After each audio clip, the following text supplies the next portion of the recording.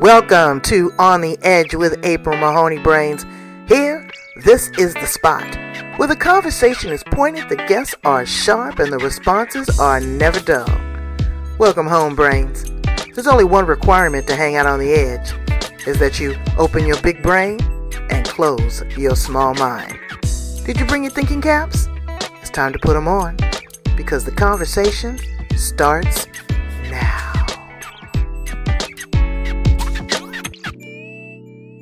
Marriage comes from. Wow. Welcome to On the Edge with April Mahoney Brains. We are at the spot, your favorite place, the podcast, where the conversation is pointed, the guests are sharp, and the responses are never dull. And today we have Dianne Simboro. We're going to talk to her about the unification of marriage and the sanctity of marriage. Also, having interracial, biracial children.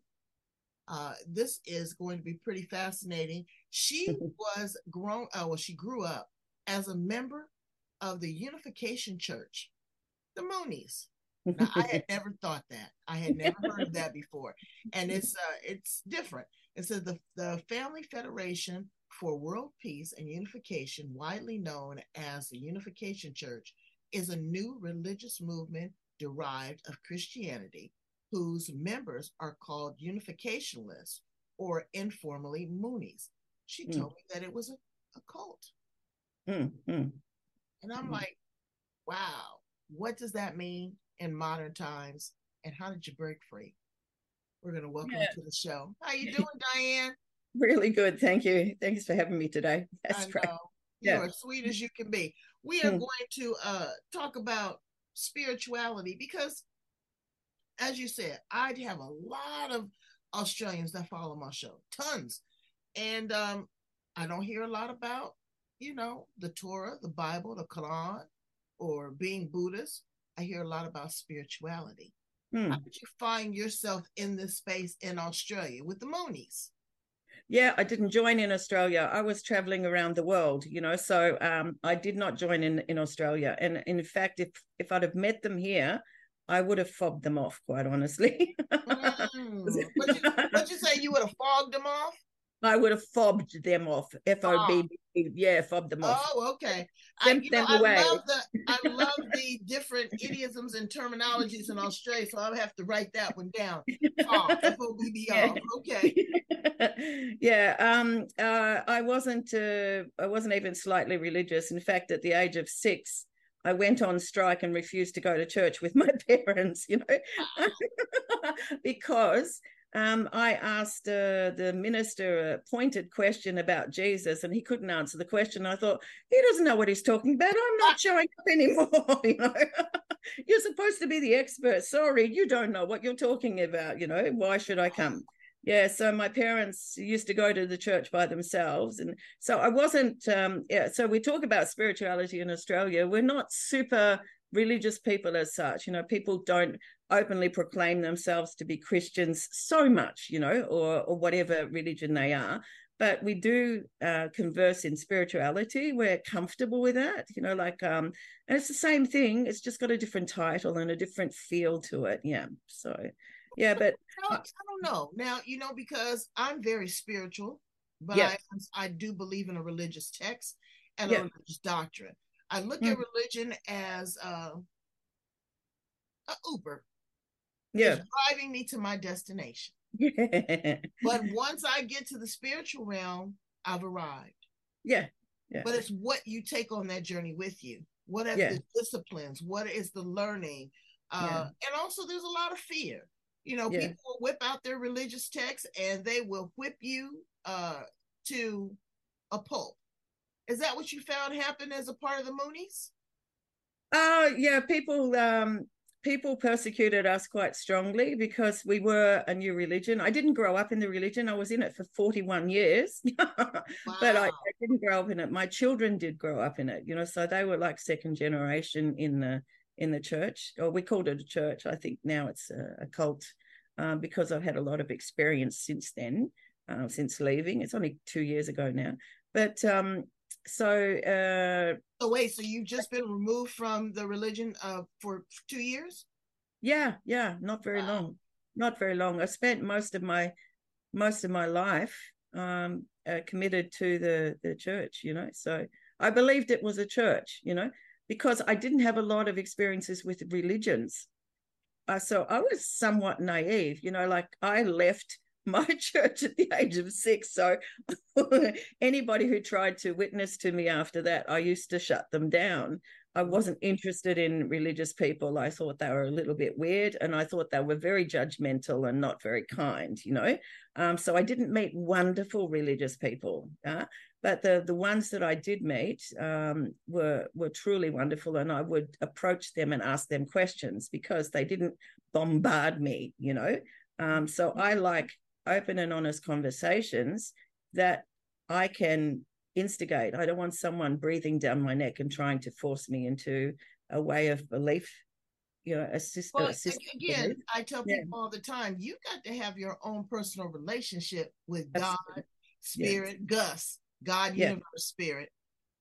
Your own personal relationship. It cannot be delivered through the interceder of your pastor or your cult leader, because once you get that feeling, like me, once I got the Holy Ghost, I don't know if you ever seen anybody get the Holy Ghost and start shouting and speaking in tongues. Honey, it's undeniable. I look right past the pastor. Now, I see also that you still have a fondness for the divine. I see that there's a beautiful angel on your shelf. Yes, that was given to me by a lawyer that I worked with. I work in family violence. I support women who are going through family violence, but I also went through it myself. And that was faith-based marriage. That was a marriage that was organized by our church. Yeah. So my partner was chosen for me. So I actually relate. Wait. Let's dial back because you married an African, didn't you? Yes, I did. Yes, I did. Oh boy! So, an Africana or an African, a black African or a white Africana? No, black African. Yeah, he was from West Africa. Boy. Not even South Africa, West Africa. Yeah. So West Africa. Okay. Yeah. Right. Yeah. And were you one of many wives, or were you? You know, that's no.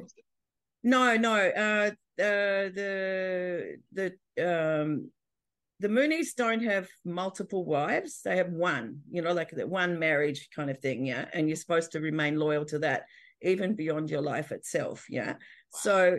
So no, there was only one, but he came from a Muslim family. So I came from, my father was Jewish, my mother was Christian, and he was from Muslim background. And in my, about 3 or 4 generations ago, I had a Chinese Buddhist grandmother somewhere as well. So my goodness. So you had the alphabet soup of religion. Bless your heart. Bless your heart. So, all right, so now let's kind of go through this kind of systematically. Brain, this is not to judge you. This is Dianne's experience. Yeah. Okay, this is my personal experience. This is a conversation. Color in the white spaces where you may. Don't get your feelings hurt, okay? Because this is what it has been for us. It may be totally different for you. We honor and respect that, but now we're about to go hard and heavy. Now, let's go back to this, you finding the Moonies, and let's progress from there. Yeah, I met them when I arrived in England. I'd been traveling for about 3 years at that stage. I did a couple of years around Australia, and then I went overseas, and I traveled across several countries, worked in different places. Started out on a kibbutz in Israel, or a couple of kibbutzim in Israel, and then worked my way across Europe and slept on beaches and did all sorts of things, you know. So, and then made my way to England, and I met 2 members the moment I stepped out of Victoria Station. So I'd been in Victoria Station for 2 hours. They're not allowed to go in there. They're banned from there because they're considered nuisances. So I met 2 members. One of the girls was super religious, so she was kind of struck dumb. And thankfully, she couldn't open her mouth because I would have ditched her really quickly. And okay, then wait. And I kind of want to interrupt in between because you use certain terminology, and I yeah, want to get your perspective of what that means. yeah. What do you mean by super religious? Super religious meaning someone who talks about the religion a lot, I would have found it overwhelming, someone talking about God and talking about Jesus and talking about their faith, whereas the person who approached me saying, we want to create a unified world, people of all colors, all faiths, all religions, like all people coming together under the one banner of unity. So not under the one banner of religion, but under the one banner of unity and a future for the world. So that's the very difference. If I had been approached saying, do you believe in God? I would have said, nah, and I would have gone. That wouldn't have been true, but I would have just gone. So they came to you with the soft sell. Yeah, soft sell. Yeah, because that was that person's approach, and that was their system. At that time in your life, yeah, were you maybe vulnerable? Were you seeking? Were you unaware? Had you been mistreated? Was there something that you were that was exuding out of your body when you got, when you're in this train station, that these people said, she might be one? I was wearing a backpack. That was the surefire way of being witnessed to by a Moonie. I was wearing a backpack, yes, I was seeking. I'll tell you a funny little story. When I was in Israel on the Mount of Olives, I always proclaimed myself to be agnostic, so I had a belief that there was something bigger than me, but I didn't want it attached to a religion. So I went to the Mount of Olives, and I remembered about what I'd read in the Bible many, many moons before, and saying that he will come on the clouds. So I looked up at the sky and I thought, Jesus, come! And I was really surprised at myself. But what was more disappointing was that there wasn't a cloud in the sky, so he wasn't coming anytime soon that day. So yes, there was something within me that felt the world needed a savior. Yeah, there was something within me, and I think people come at that realization, or at many different paths, and it's not always religious paths. Sometimes it's just looking around the world and thinking, hang on, the world's not as I would hope it would be. I saw a lot of injustice, and I saw a lot of injustice in Israel, and you can see what's going on now. Well, we're gonna talk about that in just a minute. Okay. Yeah. So you looked up in the sky. you didn't see the great one. You're on this journey, on this quest with this backpack. You land in Europe. You meet these individuals that are asking you, what are you looking for? Maybe we can help you. So you get involved with the Moonies. Now, why? That's another big word why do you call it an occult? Not a occult, just cult. Yeah, just cult. Yeah. Because since leaving, I now work with people who are survivors of cults, and the more I talk to those people, the more I realize there are an astonishing number of so-called messiahs around the world, and they are all using the same strategies. Since I am a survivor of family violence, I look through everything with the lens of a survivor of violence, and I'm very, very familiar with the strategies of coercive control. So many new age religions use those same strategies. So when I started looking more deeply at the strategies that were used and the strategies that are still implemented, it's exactly the same as any coercive control. So, all right, well, give us a couple things or patterns or some trickery, as I call it, that they put on you. What is that about? Give us something that is a part of the patterns. One of the key patterns is isolation. So it's particularly in the Moonies, if we were married, or when we were married, the women would most often go to another country. We were moved around from country to country, so we would go to the husband's country or go to even another country. So isolation from your family, from your friends. I was put into a country where I didn't speak the language, didn't understand the culture very much, made lots of mistakes, so it's a very lonely process. So isolation is one of the key strategies of coercive control. There was another section of isolation within the Moonies in particular, because there was a lot of persecution. They were encouraged to sever their relationship or sever contact with parents and families and friends. Okay. Now, I didn't agree with that, so I actually didn't do that. I was a bit of a slightly rebellious, but for a good reason. You think? Yeah, I just didn't see that cutting off my relationship with my family would be a good outcome, so I didn't agree with that, and I didn't do it. And that, thankfully, I always had that.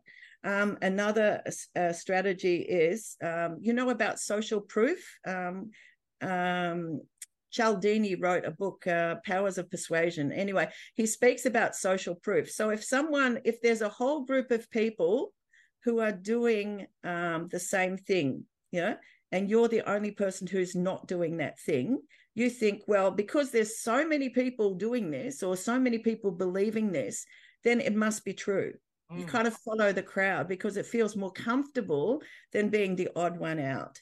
So social proof is another big thing that's used in the Moonies. And I'm talking about all different cults or what they call like high demand religions, like where they have high demands on you. Another aspect was to dominate your time from morning to night, sleeplessness, and conditioning, to dedicate your every moment to the faith, and to study constantly, to constantly wash your brain with the belief system. So is that enough? That's no. But what I'm saying, did they use, or do they have their own religious text or doctrine or interpretation, or did they try to use the Holy Bible? The Bible's there, the whole Old and New Testament's there. They also incorporate different the Jewish faith, the Muslim faith. They incorporate everything. So they roll it all into one kind of thing, but it's based on Christianity, Old and New Testament. Was there physical violence? Was there not for me, but for some of the children, yes, yeah. Wow. So they beat you into submission? I had an elder, a Korean elder, who said it was really good to keep smacking your child until they did what you told them to do. And I didn't agree with that as well. So I rebelled against that, and I just did my own thing. I decided I wasn't going to brutalize my child, but maybe other people did do that. And I found out they did, so not everybody. Certainly there's really good people. There's always good people in these different organizations, always. Well, that's what Donald Trump says. There's some very good people on both sides. So I get that. It's subjective. I'm not saying that they are horrible people, but they're seekers too. And they believe in this doctrine. They don't separate themselves. They incorporate themselves. And so I look at people like dictators. I have a fascination with dictators because of how they move, how they are able to coerce you, manipulate you. But also in that, you feel loved because you are a part of a unity, you're part of a family. You build alliances with the people that are good to you, that you're good to them. You go through this whole metamorphosis of change. You're all seeking the same thing, which is love, acceptance, awareness, and abundance. Is what I am. Yeah. You stumbled across this big, fine, Black African man and married him and became a Moonie. Girl, tell us about that. Yeah. This is going to be fun for you, Violet. Oh, not Violet. April. I don't know where that came from. I'll be your Violet. This is going to be fun for you because I was part of a 6,000 couple marriage. What? We're in the what's that beautiful book that has all of the records in the world? Yeah. Guinness Book of World Book Records. of Records. Wow. We're in there. So I was part of 6,000 couples, meaning 12,000 individuals who came to Korea and were matched together by Reverend Moon with their partners. Yeah. So we met one day. We were engaged that day and we were married 2 days later. Yeah. Mm-hmm. And then we went our separate ways. You have like basically a 3-year separation, and then you come back together as husband and wife. Yeah. But you're married during that time. Yeah. Wait. Let me color in the white space. So somebody says, baby, will you be mine? Under this Christian belief or doctrine, you get with them. And then after 2 days, they ship you off somewhere else to become this submissive wife. Yeah. And your husband goes somewhere to become this, this dominant role figure. I don't get the in between there. Yeah. The what's the in between you're looking for? So you're not having an opportunity to even consummate the marriage before you're being shipped off.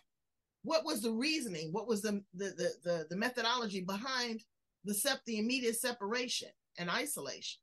Yeah, honestly, I wouldn't have liked it if we had to consummate the marriage after knowing one another for 3 days anyway. And, he was married him after knowing him 2 days. I know. Did they prep you for this in the religion? Absolutely. Before you got married, so you were a moody before a couple, years or whatever, and then you progressed to the marriage and they introduced you to someone. Yeah, the lead up when you join the church, the lead up is that when you join, I wanted to join and dedicate my life to God, and I thought I'll be single for the rest of my life. I'm cool with that, I've had fun. I'm okay, and then not all of a sudden, but gradually they started introducing the idea that actually the purpose of you joining is to become married and have children. Okay. And so they started introducing that idea and I thought, I don't want to do that, and all that sort of stuff. So I just put it back. But after 2 years, I realized that's what we had to do. So all of us had to get married, and that's also to expand the faith, yeah. Mm-hmm. But so you're conditioned to believe that that's the way to go. So it's a lot of conditioning.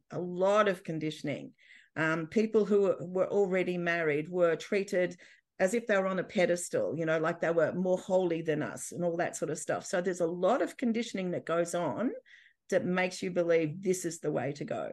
Yeah. Okay.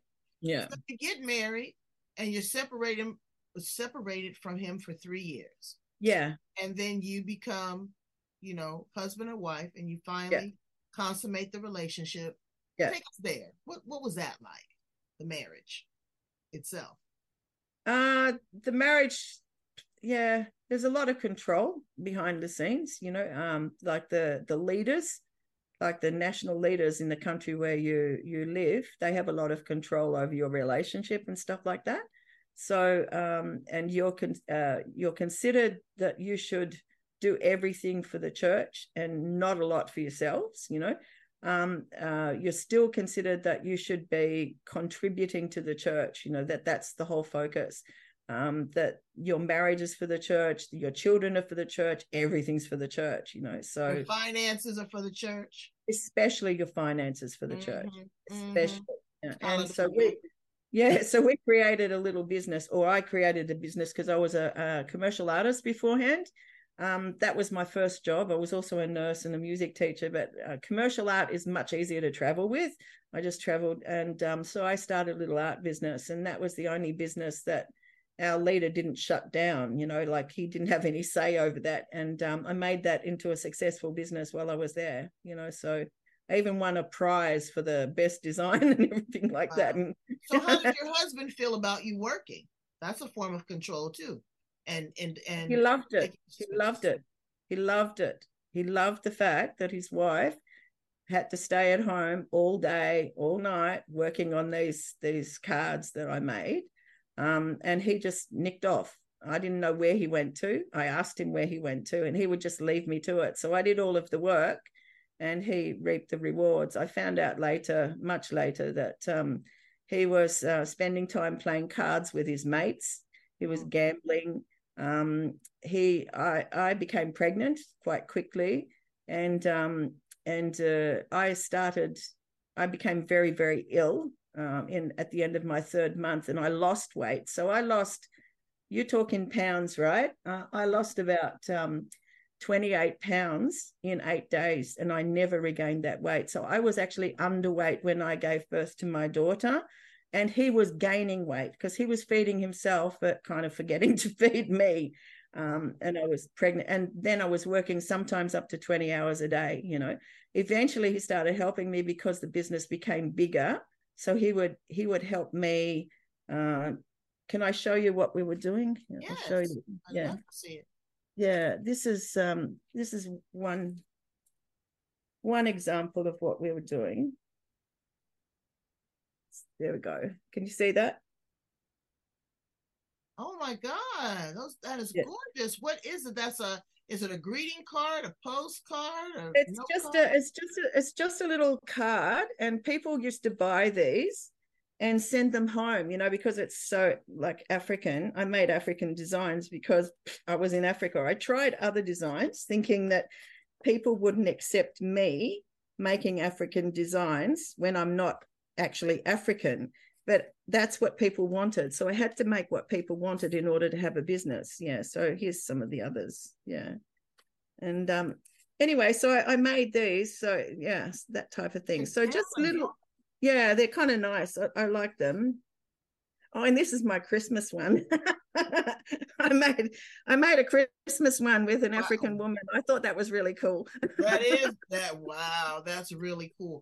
Because I'll tell you, from my experience, again, the African culture is more tribalistic. More voodoo. Yeah. Because that is their deity. That is how they connected to spirit through what we call witch doctors, spiritualists, incantations, blood sacrifice. So that can be the total polar opposite from Christianity. Okay. And the slaves really underwent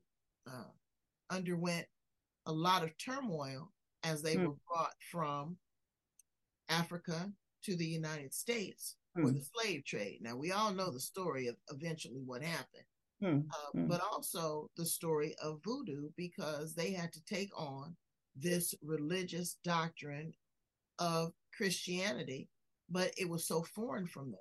Yeah. So it was not originally designed, from what my guests tell me and what I learned in New Orleans, as a form of punishment, but it was a form of spirituality and connecting with the gods. But they had to incorporate it into this way of thinking, because now they're so far away from everything that they know.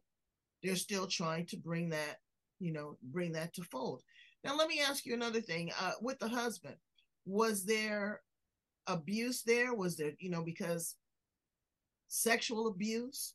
Was there additional mind control outside of the Moonies? Because he's got his own way of running things. I'm sure that there was a deep cultural divide. Did you know his family at all? What happened there? Never got to meet his family. He said it wouldn't be good for me to meet his family. I didn't understand that. I asked other women who were married to Africans, and they had all met the families, but he refused to allow me to meet his family or his mother and father. I did bump into a cousin of his and one brother because they came to visit us. But apart from that, I met none of his family. I was kept quite isolated. Yeah. And so he never met your family, because you said you still had a relationship with him. And I'm sure that, this Jewish mother is going, oh my God, what has my daughter gotten herself into? No, it was my father who was Jewish. Mum was Christian, but we came to Australia. Fortunately for me, we came to Australia just in time for the birth of my eldest daughter. Because had I stayed, I didn't know until I came home to Australia that I was actually sick. Yeah.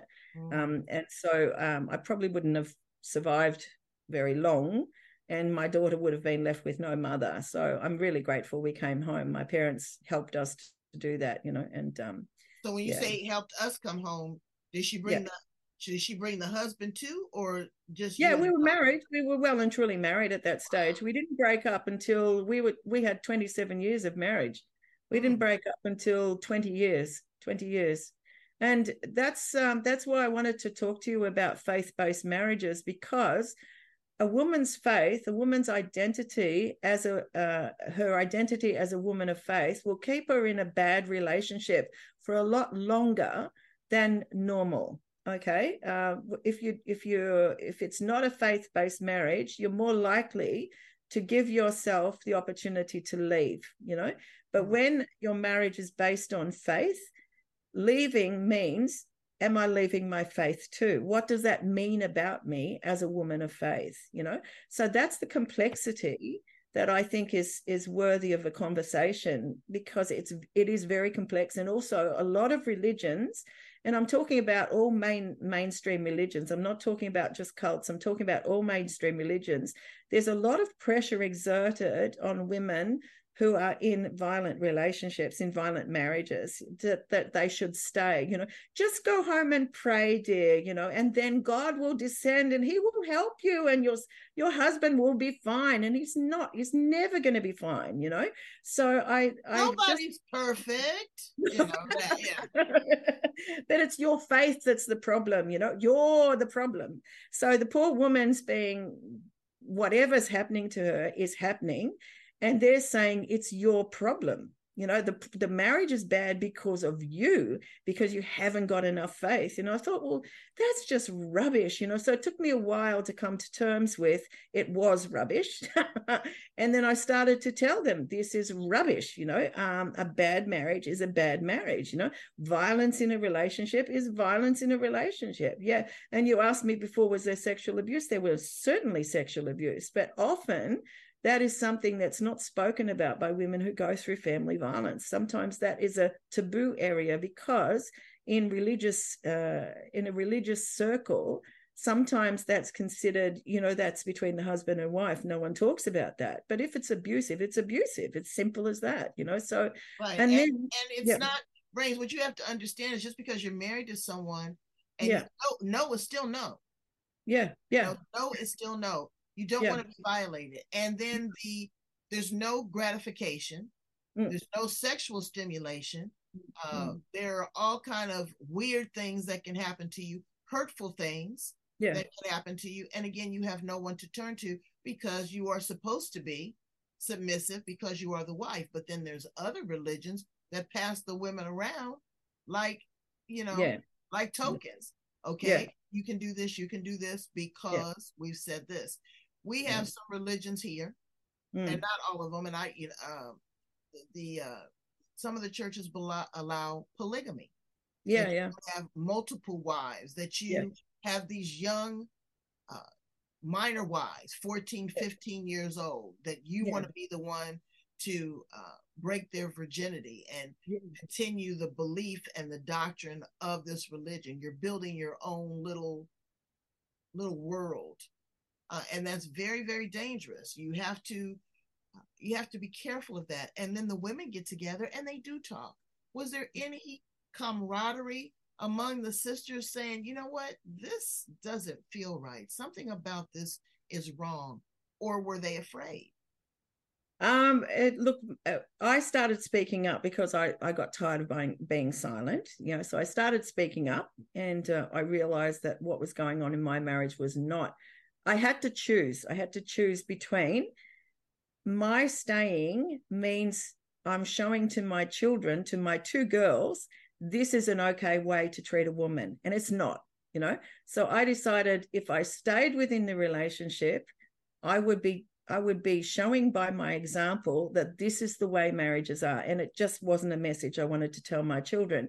So once I decided I would leave, I started speaking up about family violence in relationships, and I'd seen it in other people's relationships. I'd seen abuse in other people's relationships in the church, and I just decided I would speak up. So I started asking for opportunities to give a sermon on family violence, and sometimes that didn't go down too well, but it did go down very well with the younger generation because they could relate to it. They could see that some of their parents' marriages were just really unpleasant, really unhappy.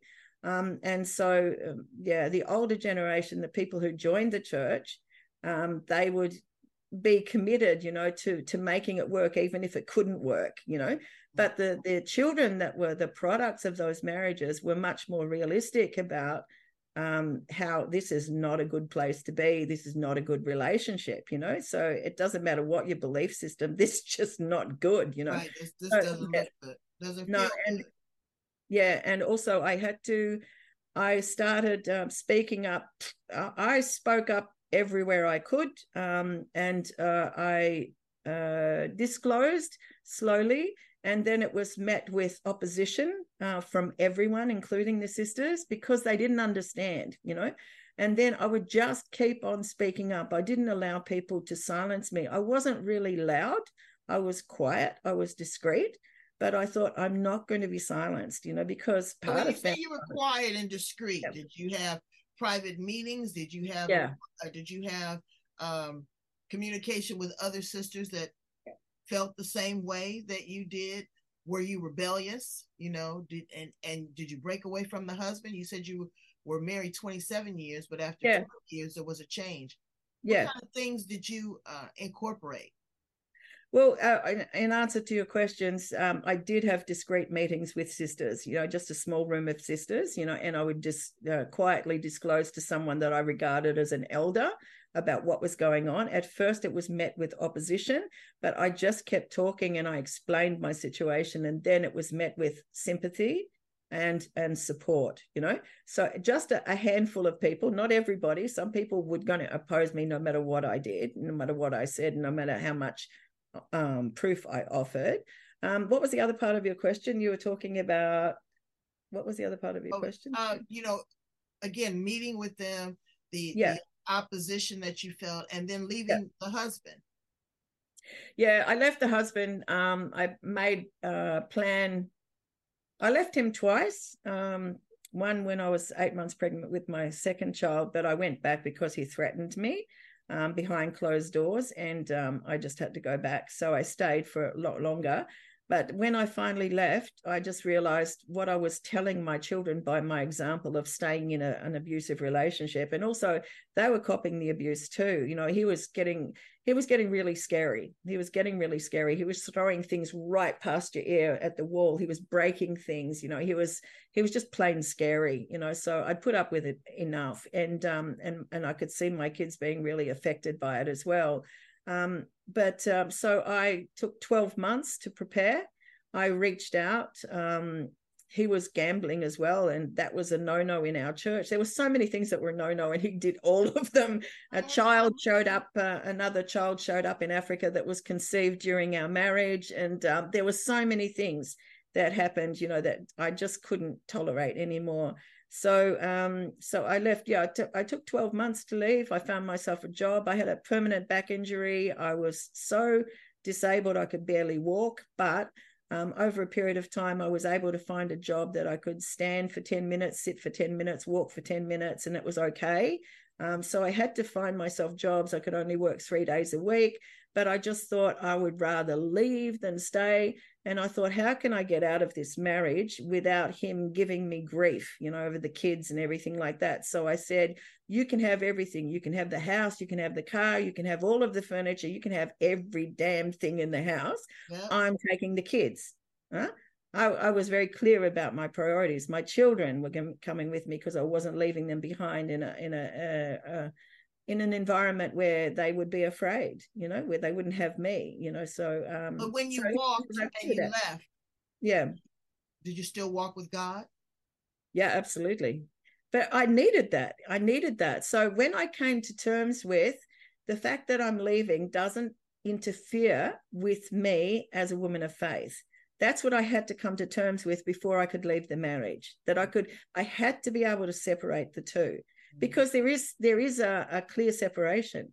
If your faith is holding you to an abusive marriage, then it's not a wonderful faith. It's not the faith that God would want you to have, Yeah. So once I was able to come to terms with that, that my faith actually helped me in my recovery process. And I've found a lot of women are the same, that gives them just a little bit more to be able to deal with all of the challenges that they face, right. Just a but what more. You have to do is, or you don't have to do, or some people have to do, is they have to have, like your art, a new sketch, a new design, a new template of what this quote unquote God is.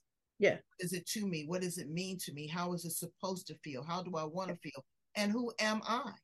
Because you have been submerged and suppressed under the doctrine of what we're supposed to call love, faith, honor, and charity. You are suppressed and abused by a person that is supposed to love and honor you as a husband and a father. You lose your identity. You don't know who you are, or what is really, what this is supposed to look like or feel like for you, because it's very individualized. Let's just kind of tap into this for a minute. You're all aware of the war now in Israel. My position is neutrality, my personal opinion. Okay. I'm not going to pick one side or the other, because I have empathy for both sides. My Lord and Savior was a Jew, but I also understand the Palestinians as well. I do not support terrorism. I do not support hate or violence. But as a Black woman in America, I understand what suppression and oppression will do to you, psychologically, physically, emotionally. It hampers you, and you get to a point where dialogue is no longer effective because you're not being heard. So what do? Like anybody, like children, like animals, once you've been caged and oppressed, then you're going to act out, because violence is the only thing that people understand that is going to get an immediate reaction. I don't know if there will ever be peace in the Middle East. According to what I read, I don't foresee it anytime. But what do we say in support of individuals that are neutral, that just want peace, that just want love? How do we encourage them? Dianne, I don't know what to say. I don't know what to say. I don't know sometimes even what to feel. If you are doing this, quote unquote, under the pretext of a religion that is supposed to love, because every text that I've ever read, that is one of the paramount things that you have to incorporate is love and tolerance and respect and nonviolence. But these people in the world today are the complete polar opposite. I don't know what to say. I think the Jewish faith is Old Testament, so it doesn't speak so much about the love that we talk from Jesus, like unconditional love and forgiveness. So you've got to remember that too. But it is what it is. When I was in Israel, I spent 12 months there, 6 months with the Jewish people and 6 months with the Palestinians. So I have a slightly balanced perspective, probably some people wouldn't necessarily like what I have to say, and that's okay. But I'm the same as you. I come down in the middle because there was injustice on both sides. But I have to say, I couldn't understand in the time I was in Israel how people who'd been through the Holocaust, who really had experienced for themselves what it's like to be oppressed, what it's like to be treated differently, just as a people, for whatever reason. couldn't understand how they could then turn around and do the same to someone else. And I thought, if they were doing that to German people, I might understand. But they weren't doing to German people. They were doing it to Palestinians and Gentiles. It wasn't just the Palestinians. If you were Gentile, you're in trouble too. So the first question I was asked when I got to Israel was, are you Jewish? And if you say no, because my father was Jewish, that means I'm not. If my mother was Jewish, I would be Jewish according to the faith, So I had to say no to that question. And that meant there's a very different treatment for you, Yeah, a very different treatment. I understand. I don't hold with terrorism. I don't. But I do understand that the Israelis are fighting with sophisticated weaponry. They always have. The Palestinians were always fighting with stones and rocks. It's very different. Okay. So there's only so much, as you said, there's only so much oppression and persecution and hardship that you can inflict upon people, and finally they're going to explode. Finally, they're going to explode. I think had the Palestinians been treated with some dignity and respect, I don't think Hamas would have a way into the West Bank. It laid a foundation for someone to come in and say, we'll rescue you, we'll save you. Right. For all of the reasons. By all means necessary. Yeah, exactly. Under the cover of religion. Yeah. Right. Yeah. So so it's a bad situation. I feel sorrowful for both sides, because I feel sorrowful, but I must admit, I feel more sorrow for the Palestinians right now, because when someone says, we're going to cut off your water and your electricity and everything that you need to survive, I don't think that's I don't think that's an appropriate way of dealing with people. That's saying, I'm going to kill you, basically. Right. And I'm going to annihilate you and you won't be there, but Yeah. We could talk about this forever. My heart, yeah. my stomach hurts. Yeah. And because they're fighting wars that are centuries old. That's like me, civil rights. Yeah. I'm all about civil rights. Yeah. But civil rights was handed to me. Yeah. I did not, I was trampled in a couple riots, as a child. I remember that. But as far as being segregated or being a slave, and to continue that form of epigenetics over and over and over again, the cycle will never change. But there'll come a change, and everyone is going to be very shocked. They're going to be very shocked. They're going to have to get in line, or they're going to get left behind for sure. Okay, so now fast forward. You found your independence. You found God for yourself. You're free from this husband. You've got these two beautiful girls. Where are you now in life?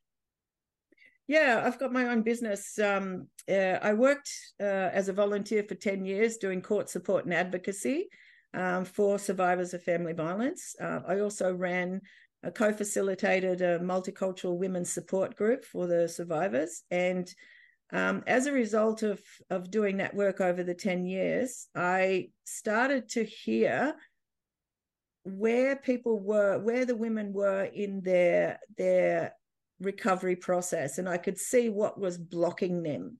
So what I did was I started creating education trainings that I could deliver to the women's support group to see if that helped them to overcome those blockages. And I developed 7 trainings over 7 years, and each and every one of them was really successful. It was really amazing. So some of them are still used, probably without my permission, but some of those trainings are still used because they were so effective. You say probably without my permission. Yeah, but anyway, I don't mind because I as long as it makes a positive difference to people, I don't really care so much. So as a result of that, they kind of shoved me out after 10 years because I was doing stuff that I should have been paid for, and I think they thought they would get found out. So they kind of nudged me out of the place, which was really disappointing. But so I established my own business, Family Violence Mindset Solutions, and now I'm working, liaising with people. I run a family violence support group and trauma PTSD group with Mental Health Foundation Australia. And so I use collaborations, to help people. Yeah. So yeah, that's what I'm doing. And my focus is the recovery. So there's a lot of government support for the first 6 to 12 months after in the crisis period, but there's almost nothing for long-term recovery. So I'm a recovery coach and also a behavioral profiler. So I teach people what are the strategies for coercive control, how to recognize them in the early stages of a relationship, how are they different to new love, so new love and early stages of coercive control or abuse are almost identical. So how do you tell the difference between the two? What's the real difference, so that I don't fall prey to that type thing. So so I'm working with survivors who have come out of cults as well. And I'm using the same lens, once you understand family violence and the strategies of coercive control, you can apply it to so many things. And the reality is we need this education because bullying in the workplace, any sort of control mechanism anywhere, it's not just families. It might start in families, it might have had its beginning in families, but it seeps into the workplace, it seeps into schools, it seeps into every area of life. The aspect of your life, because it's a part of the programming. Exactly.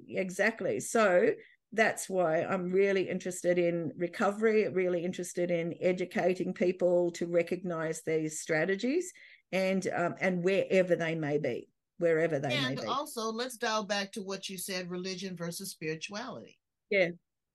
Don't be fooled. Yeah. That, there are energy thieves. Yeah. And there are people that will manipulate you on a different frequency in a different kind of way. Yeah. And you have no way of being clear, because sometimes you can go from the pot to the frying pan. You already have this mentality. It's like for an example, a person that's on drugs, they have an addictive personality. Once you've gotten off maybe the weed, then you take the pills. Now you're taking the heroin. Now you're just, taking everything, because that is what is ingrained in you. That's what feels comfortable. You say in Australia that, again, they tend more to be more spiritual. Do you find coercive control in that realm as well? It's everywhere. Spirituality? It's everywhere. So that's why once I learned the strategies, once I became really familiar with the strategies of coercive control, I just look through that lens and I see it everywhere, but I think you've got to be careful. I'm suspicious of every relationship, I think that's healthy. I actually think that's healthy, That's so right. I now insist that people earn my trust rather than just automatically give it. Absolutely. I'm with you 110%. When I meet people, you do not get 100 with me. You might get 65. Yeah. Because that's my boundary. That's my safety zone. That gives us an opportunity to even have agree to disagree. But how do you show up? What is your disagreeableness? What is my tolerance level? Because everybody at a certain age, even kids, you're going to have some conflicts. Yeah, absolutely. This is how you know what you like, what you don't like. This is how you establish your position. But it's how you do it. It's how you treat people. It's what you learn from it. All of that. So in closing, I'd like to ask you, Dianne, where are you in your walk with your faith? I still have this really beautiful relationship with God, and I talk to Him. I drive my car and I'm talking to Him, but I'm also stating my case. Like I don't ask my God, give me a sign that I'm doing the right thing. I don't do that. We're beyond that now. He wants me to grow up. He wants me to make decisions and consult Him, but make those decisions and action those decisions with using my values, beliefs, and morals as a basis, So I do that, and now I make these actions, I make these decisions, and then I say, this is what I've done. What do you think about that? Most of the time, I'm getting good feedback, most of the time. But I've always said, whatever decisions I make, I'm making them, and I will take full responsibility for the outcome. I'm not a kid anymore. I'm not saying, show me a sign, otherwise I'm not going to do anything. I mean, that means you're afraid to do anything at all, And God wants people to be leaders. He doesn't want people just to be followers who are saying, help me, help me, help me, help me all the time. Right. So that's where I am at this moment in time. Do you go to a religious temple or church or? No, don't need to. I just don't need to anymore. And I don't either. Yeah, I could. Because again, I have that personal one-on-one relationship. Yeah. I'm very spiritual, and I believe in the word, and I believe in Jesus Christ, and I'm not afraid to say it. Yeah. But I don't need to wear it on the outside. I need to live it on the inside. Yeah. And so thank you so much. You are my pleasure. You're a beautiful woman. You are really a beautiful woman, and you've endured a lot. But again, you were strong. You were strong from the day that they picked you up at that train station with that backpack. You always had a sense of independence. You always had a sense of self. So Brains, reach out and look for that. Look for what feels good, what makes you happy, what makes you smile, what makes you giggle. You got a beautiful, infectious laugh, but also what love feels like. It's no shame to have an orgasm. There's no shame to be loved and have passion and want to snuggle up.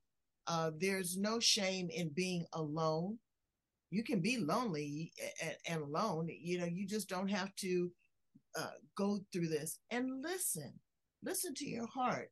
If someone is telling you something and it's not resonating with your soul, and they keep trying to ingrain it in you, and all, it's like a pair of shoes. If you are a size 9 and they keep giving you a 6, baby, it just don't fit. It just doesn't fit. Please, Dianne, please tell my Brains how to get in contact with you if they are in a coercive control relationship, if they are fearful, if they are a victim of domestic violence. Please, how can they contact you? Well, they can go to my website. It's called Family Violence Mindset Solutions.com. It may be .au, but anyway, try both. I can't remember which.